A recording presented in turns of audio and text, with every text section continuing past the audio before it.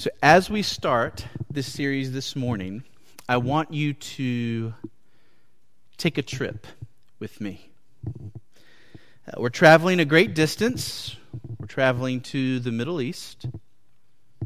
And we're also going back in time.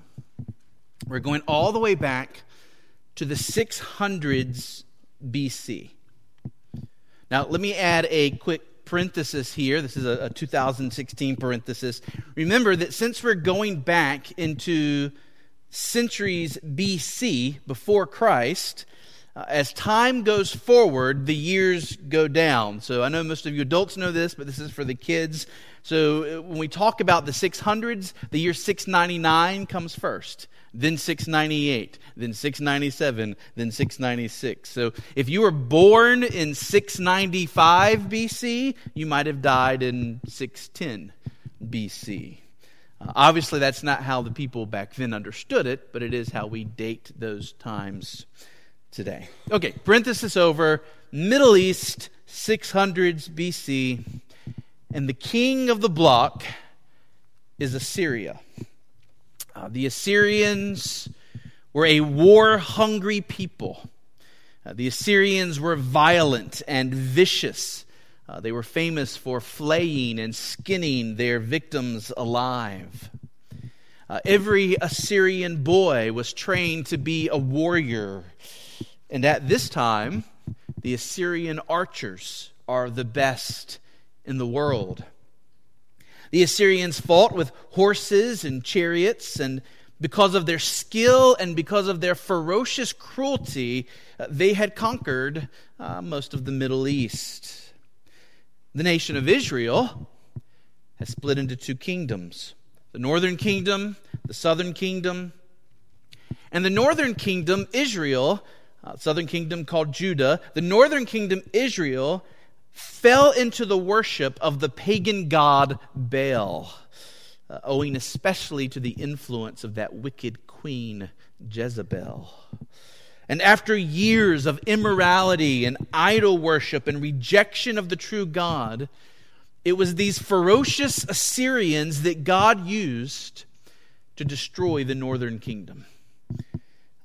Those who survived the sieges and those who survived the battles were enslaved and relocated and eventually assimilated into other people groups.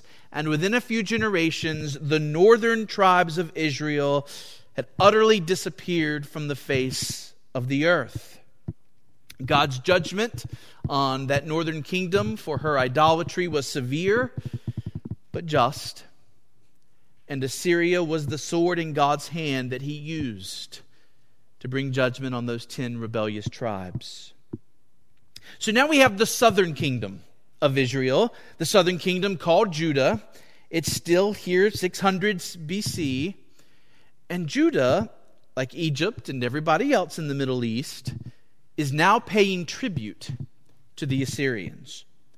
Every year, the kingdom of Judah would send money and treasure to the Assyrian capital as a way of declaring, we recognize you're stronger than us. We recognize you're more powerful than us. Please don't come hurt us. We send you some of our treasure. Now, it was during this time that King Hezekiah of Judah welcomed some messengers from a little kingdom called Babylon. These messengers came bearing letters from the prince of Babylon, as well as a present, because the prince of this little kingdom of Babylon had heard that King Hezekiah of Judah had been sick. You can read all about this in 2 Kings chapter 20. Babylon, like everybody else at this point, is weaker than the mighty Assyrians. The Assyrians are based in Nineveh, the same city that Jonah had reluctantly gone to with God's message of repentance. So the Assyrians, based in Nineveh, they're strong and mighty. At this time, we have messengers coming from Babylon, which is located in what we now know as Iraq. The city of Babylon is 50 miles south of what we today call Baghdad. And so these were not a people that Judah feared. The Assyrians, yes. The Babylonians, no, not so much. So listen to what happened as we're told in 2 Kings 20. Just listen to this. Hezekiah welcomed them, and he showed them all his treasure house, the silver and the gold, the spices, the precious oil, his armory, all that was found in his storehouses. There was nothing in his house or in all his realm that Hezekiah did not show them. Then Isaiah the prophet came to King Hezekiah and said to him, "What did these men say? And from where did they come to you?" And Hezekiah said, "They have come from a far country, from Babylon."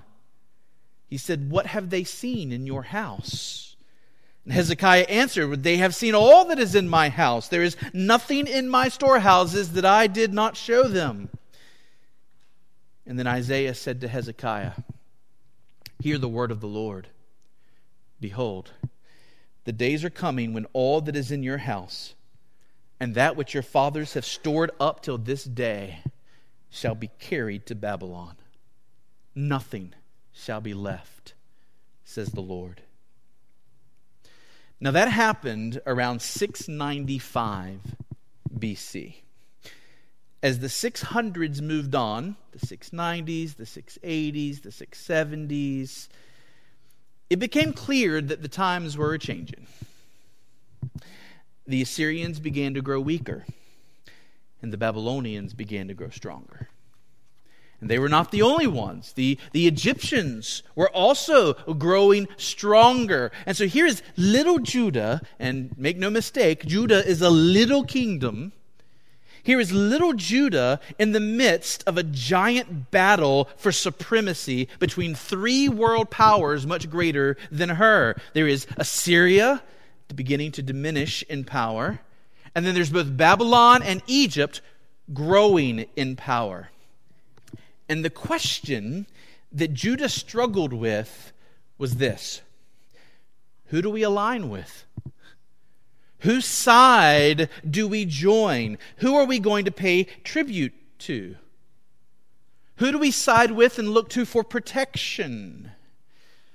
What if we bet on the wrong horse and we find ourselves the enemy and the target of the next great world power? If Egypt is going to be the next king of the block, you do not want to be sided with their enemy, Babylon. And if Babylon becomes the next king of the block, you do not want to be sided with their enemy, Egypt. And so this was a huge question. Who is Judah going to side with? Well, a man named Jehoiakim comes to the throne of Judah. So everybody say Jehoiakim. And emphasize that that M at the end, because he's going to have a successor named Jehoiakim. Okay? So you got to keep them straight. So everybody say Jehoiakim. Well done, well done. Now, Jehoiakim had a good father. Good father for Father's Day. He had King Josiah was his father. But sadly, Jehoiakim was not like his father. Jehoiakim was a wicked king. When God spoke to Jehoiakim through a scroll written by the prophet Jeremiah, it was Jehoiakim who would hear the words, and then after every few lines, he would have them cut off and thrown into the fire. It is bad enough for a nation to be faced with a tough decision. It's even worse when the man responsible for making that decision is a wicked man. So King Jehoiakim decided to align Judah with Babylon. He made his choice. Is it going to be Egypt? Is it going to be Babylon? He said, we're going to bet on Babylon, and he aligned with Babylon. And then he changed his mind. He was a flip-flopper. After 3 years, things began to look bad. Egypt was getting stronger. Babylon didn't quite look like they did 3 years ago, and he jumped ship.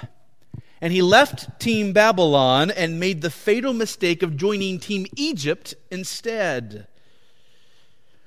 Babylon didn't like this, as you can imagine. And now, at the end of the century, in 605 BC, Prince Nebuchadnezzar was dispatched to bring Judah in line. Now, I call him Prince Nebuchadnezzar because at the beginning of 605 BC, his father is still the king, and Nebuchadnezzar is a prince. And as Prince Nebuchadnezzar comes towards Judah, it's not just Judah that he's after. He has bigger fish to fry. You see, Egypt and Assyria has joined together. And together, they are going to fight off the Babylonians. But Nebuchadnezzar has another group of people, a group of people called the Medes, and another group of people called the Persians, and they're on his side. So now you've got the Assyrians and the Egyptians over here with little Judah, and you've also got the Babylonians with the Medes and the Persians over here, and all of these groups come together in one epic, climactic battle of Carchemish. You ever read about the Battle of Carchemish? I mean, world history whoosh, changed with this one battle in 605 BC. Nebuchadnezzar didn't just win. He demolished the Assyrians and the Egyptians. The Assyrians, the Assyrians had been around for 2,000 years. After this battle, they would never be an independent nation again. The Egyptians had been a major power in the Middle East for thousands upon thousands of years. The Egyptians would never again be a major player in the ancient world after the Battle of Carchemish. The very history of the world was turned in a dramatically different direction at this one battle. But this means that little Judah hitched herself to the wrong horse. So what would happen now? Well, that's where Daniel chapter 1, verse 1 begins. So look there, Daniel chapter 1, verse 1. In the 3rd year of the reign of Jehoiakim, king of Judah, Nebuchadnezzar, king of Babylon, came to Jerusalem and besieged it. Now notice, by the way, that this passage calls Nebuchadnezzar king. If I have the timing right, he actually wasn't king quite yet, but this is just as we might say, when President Lincoln was a boy, he kicked a cat. We don't mean he was president when he kicked the cat, right? But we know him as President Lincoln, and I think it's the same thing here. The Nebuchadnezzar that came and besieged Jerusalem, it's the one that everybody knows as King Nebuchadnezzar. And in fact, before the year 605 BC ends, his father will die, and he will run back home, and he will take the throne and be king. Now, this siege of Jerusalem that we read about in verse 1 is siege number 1 of 3. There are going to be 2 more. It would be the 3rd siege in 586 BC that will result in the temple being utterly destroyed and the city of Jerusalem being laid waste. The book of Lamentations, written by Jeremiah, tells us about the horrors of that 3rd and that final siege by the Babylonians. But we're not there yet. We're just reading about the first siege, the first one that happened in 605 BC. So what was the result of this first siege? Look at verse 2. Verse 2. And the Lord gave Jehoiakim, king of Judah, into his hand with some of the vessels of the house of God. And he brought them to the land of Shinar, to the house of his God, and placed the vessels in the treasury of his God. This is a verse of judgment. It tells us that Nebuchadnezzar and his men went into the temple, the holy place, perhaps even the Holy of Holies. We don't know for sure at this point. But they took some of the treasures of the temple. They didn't take everything, not yet. This first siege is something of a warning. The next 2 sieges are going to see more severe plundering. But here in this first siege, they did take some of the temple's treasures. And what did they do with them? They took them to the land of Shinar, to the temple of Nebuchadnezzar's God. Think about that. Do you hear what I'm saying?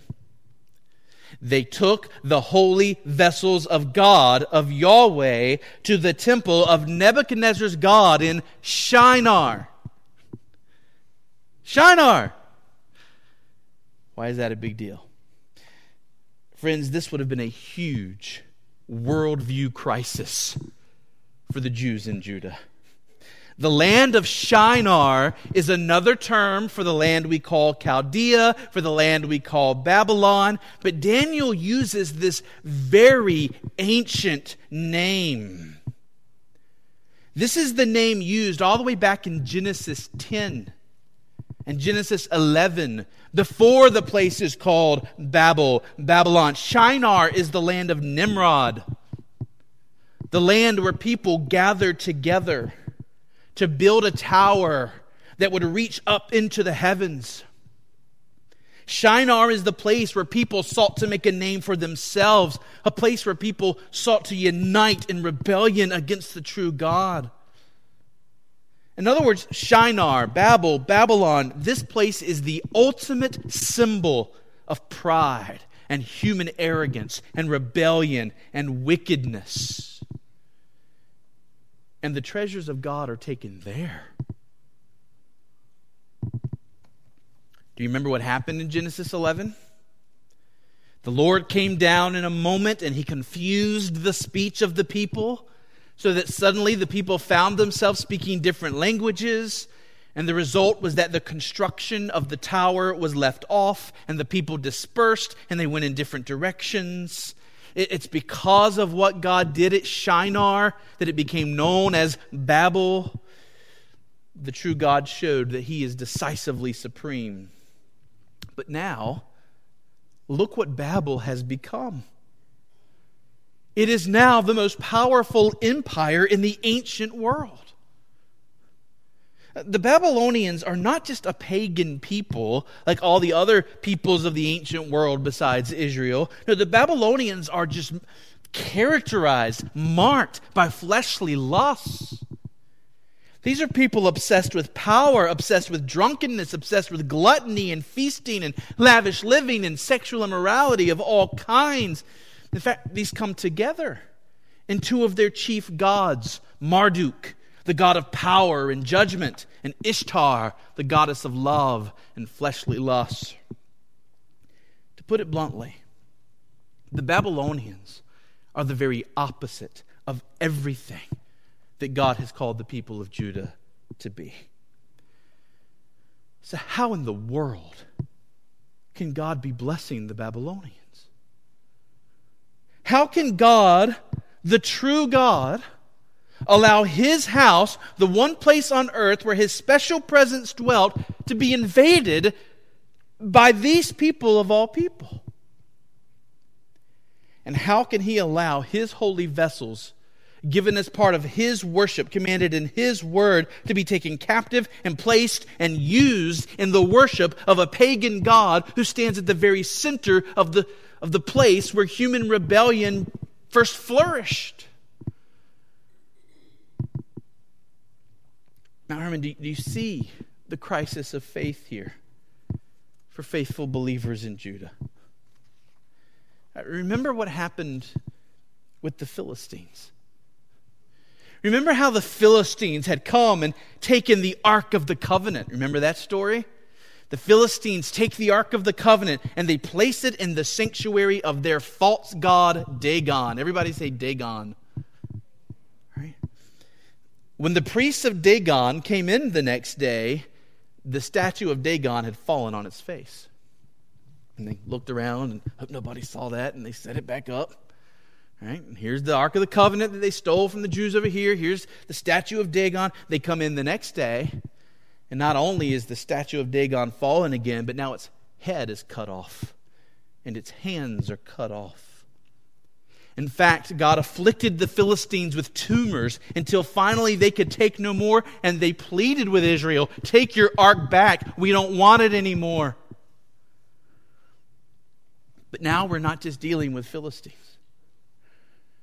We're dealing with Babylonians, the people who for the rest of history will be a symbol of worldliness.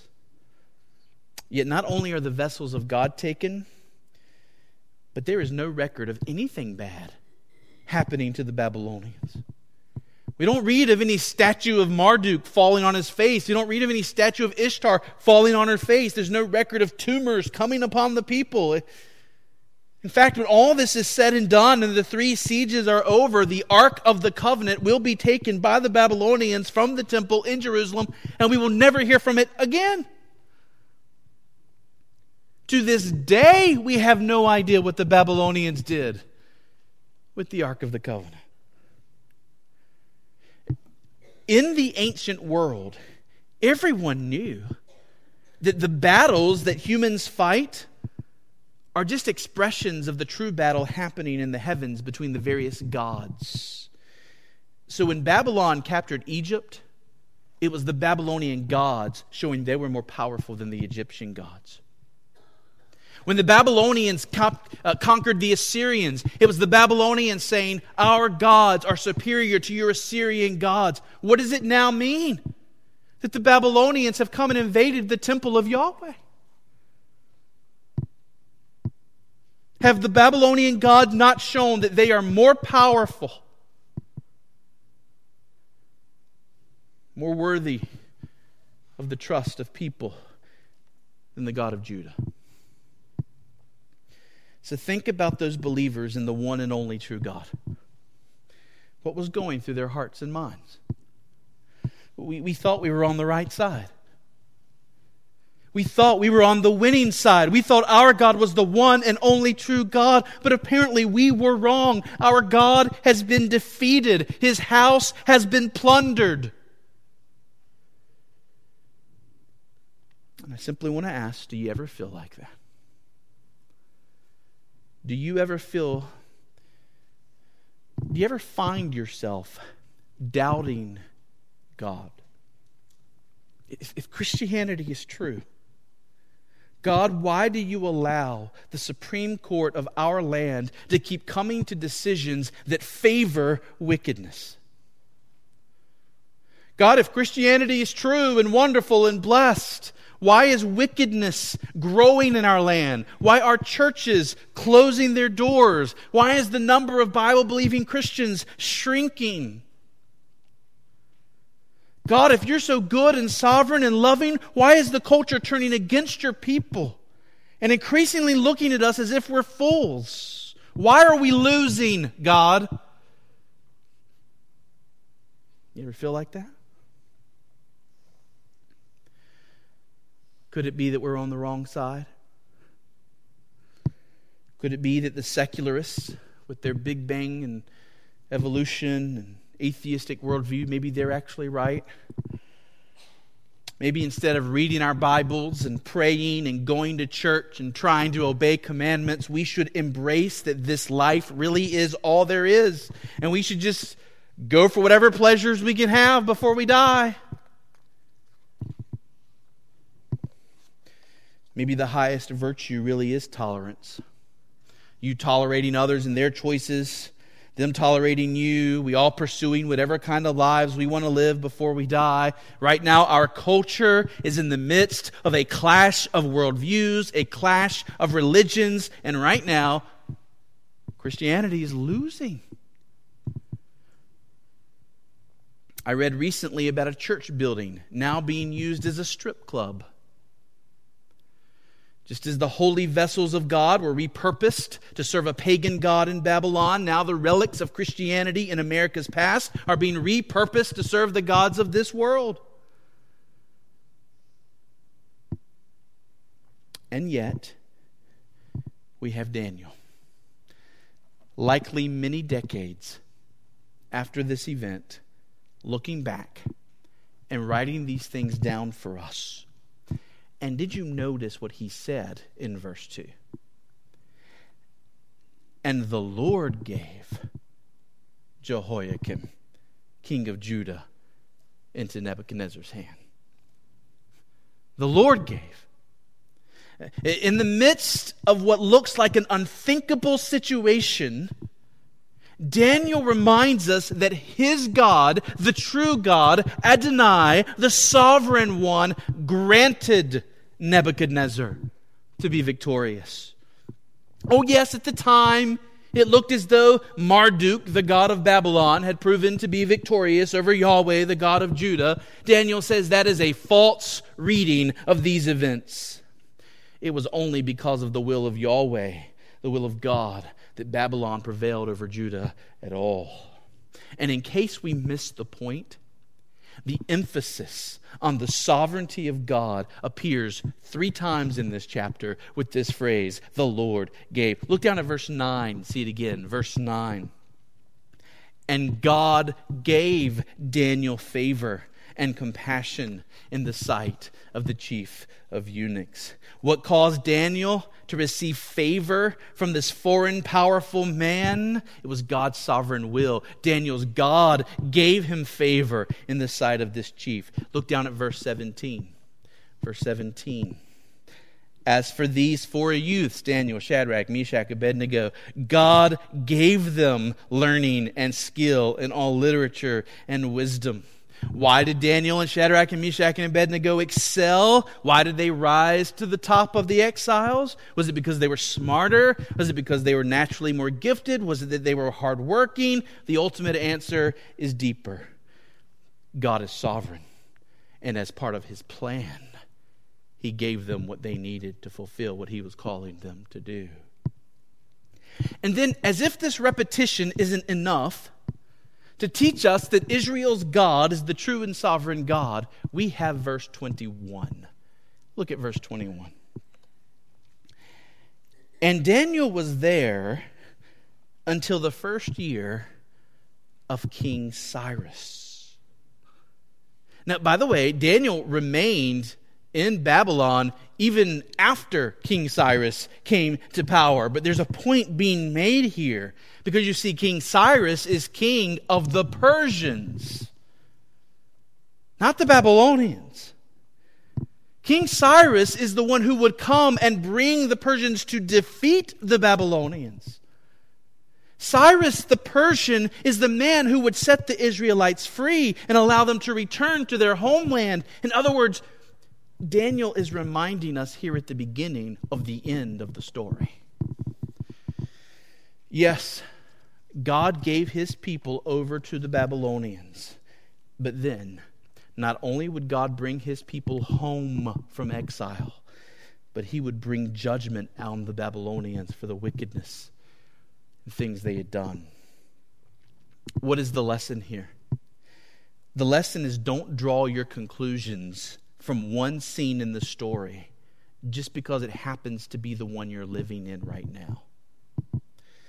If you jump into the middle of a book, if you jump into the middle of a movie and you just look at one scene, one part of that book, one moment of that movie, you're going to draw some very wrong conclusions.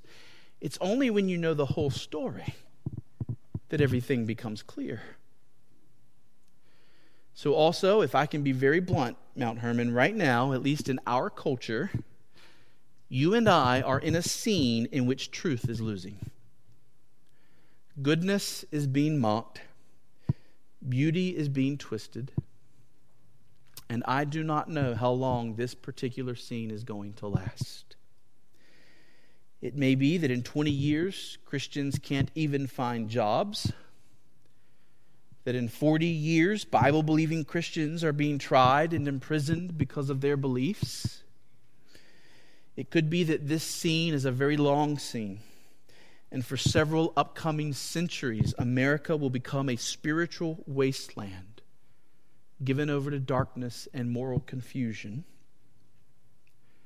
Or it could be that God is setting us up for spiritual awakening, an outpouring of the Spirit, in which millions upon millions, including many of our neighbors and loved ones and friends, are brought to Jesus Christ and are saved. Or it could be that America doesn't even exist in 100 years.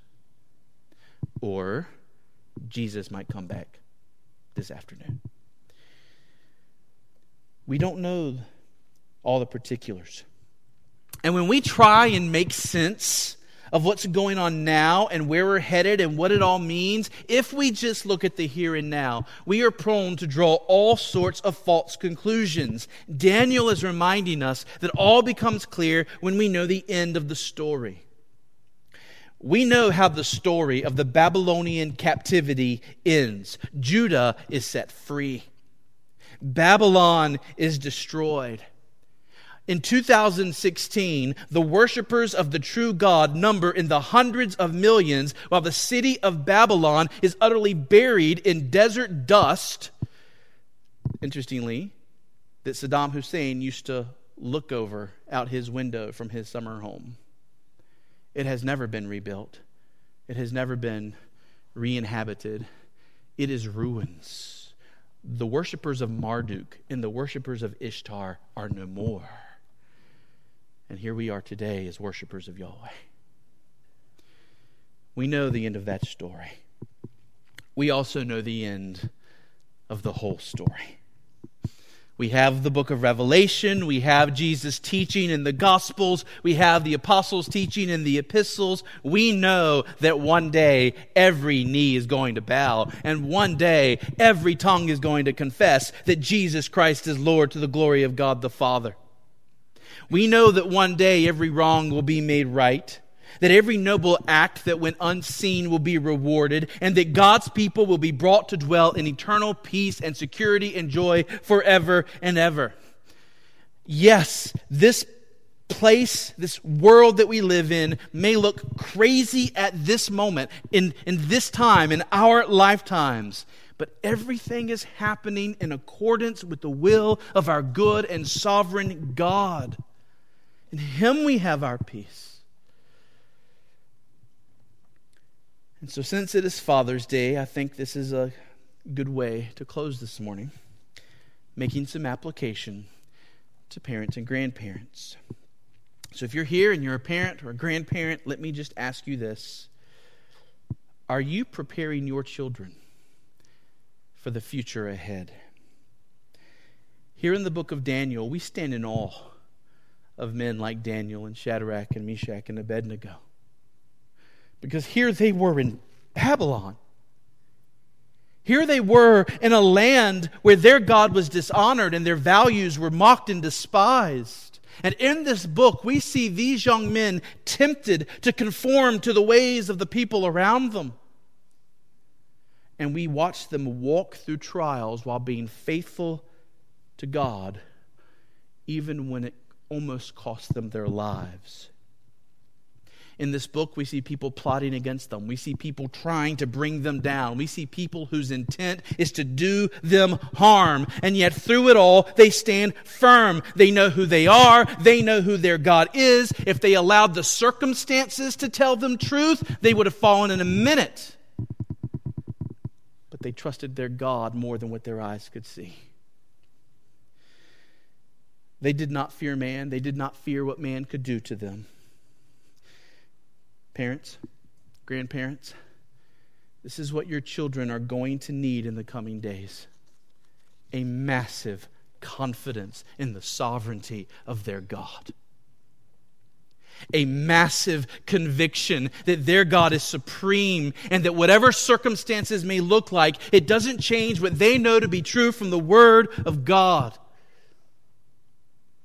Maybe you know the classic hymn, Dare to be a Daniel. It says, standing by a purpose true, heeding God's command, honor them, the faithful few. All hail to Daniel's band. Dare to be a Daniel. Dare to stand alone. Dare to have a purpose firm. Dare to make it known. How can we help our children to dare to be a Daniel? How can we help them to stand firm when all the world is against them? Well, we have a key answer in what we've already seen in just these first two verses.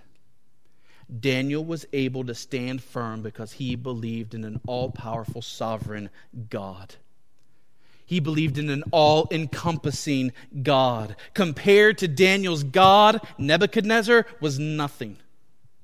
Compared to Daniel's God, all the allures of Babylon worldliness and the threats of Babylon's power were nothing to him. In fact, if we were going to choose one passage from this book as representative of the theme of the whole book, I think it would be from Daniel 4:34 and 35, where King Nebuchadnezzar himself is brought to declare of the true God, his dominion is an everlasting dominion, and his kingdom endures from generation to generation. All the inhabitants of the earth are accounted as nothing, and he does according to his will among the hosts of heaven and among the inhabitants of the earth, and none can stay his hand or say to him, "What have you done?" Dear friends, when the sovereign Lord of the universe is on your side, what have you to fear?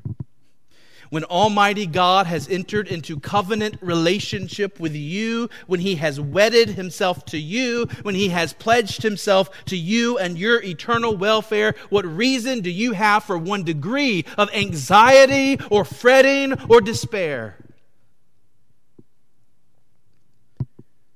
When we believe on Jesus Christ and we take him as our Savior, this God becomes our God and we are his people. And he will work all things for our good, and he will bring us safely into his glorious presence forever. And therefore we can say with trembling, bring on the fiery furnace. Bring on the lions. We will not relish in the suffering. The suffering still hurts, but we will not fear it either. We will not be taken down by the trials that come our way, because our confidence is not in ourselves. Our confidence is in the God who has promised to sustain us through everything, thick and thin. Parents, grandparents, are you giving your children this awesome, accurate, astounding vision of God? When tragedy and obstacles come into your life, what do your children see in you? Do they see that your God is a rock for you? Do they see that there is a quiet peace in your heart, even when everything in the world goes against you? Do they see that you are content in Christ? Or do they see you frustrated, distressed, cursing and angry and despairing? Nothing will teach your children or grandchildren more about whether or not they can have confidence in God than the example you set when the trials come into your life. Dads, this morning, where is your confidence? Is your life a giant arrow pointing to the supremacy of God? Will your kids be able one day to look back and say, you know, it wasn't that Dad was so strong, but he just believed in a really strong God? And so my gospel call to all of us this morning is simple. Will you trust in this sovereign God as your refuge? If you're here and you're an unbeliever, this God is not a refuge for you. He's against you because of your sin. But he has made a way for you to be his child through Jesus Christ. Jesus has done everything necessary to make you right with this God so that he will be for you as your rock and as your Father. And so I would call all of us to trust in the Lord Jesus Christ, and then through Christ to rest in the everlasting strong arms of our sovereign Father. Amen? Amen. Let's pray.